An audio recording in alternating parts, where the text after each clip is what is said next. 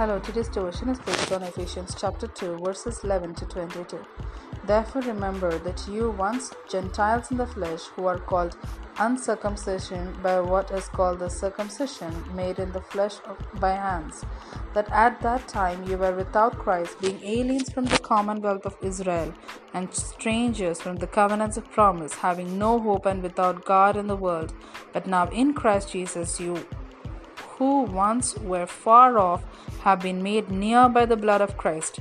For he himself is our peace, who has made both one, and has broken down the middle wall of division between us, having abolished in his flesh the enmity, that is the law of commandments contained in ordinances, so as to create in himself one new man from the two, thus making peace, and that he might reconcile them both to God in one body through the cross, thereby putting to death the enmity. And he came and preached peace to you who were afar off, and to those who were near. For through him we both have access by one Spirit to the Father.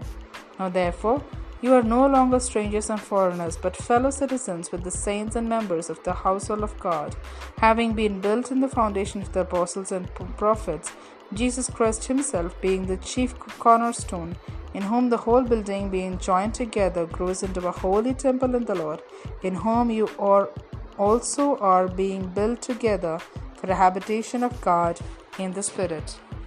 Here ends the Bible reading.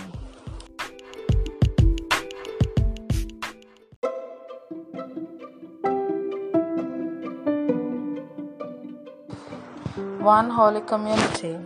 God bestows his blessings without discrimination. The followers of Jesus are children of God, and they should manifest their family likeness by doing good to all, even to those who deserve the opposite. The writer of the epistles now turns his attention to the unity that was brought in between the Jews and the Gentiles in the place of disparity in position, culture, and race. Process of making one. The Gentiles accepted this gospel as received through Paul and the other apostles, once hopeless, godless, and far from God. The Gentiles received God and were brought nearer to God by the blood of the Lord Jesus Christ. The tension between the Jews and the Gentiles, which existed earlier, continued even after they became followers of Christ. Christ removed the hostility, brought peace between the Jews and the Gentiles, and reconciled them both with God the Father, and made them as one community. Don't we see the involvement of the triune God in this process?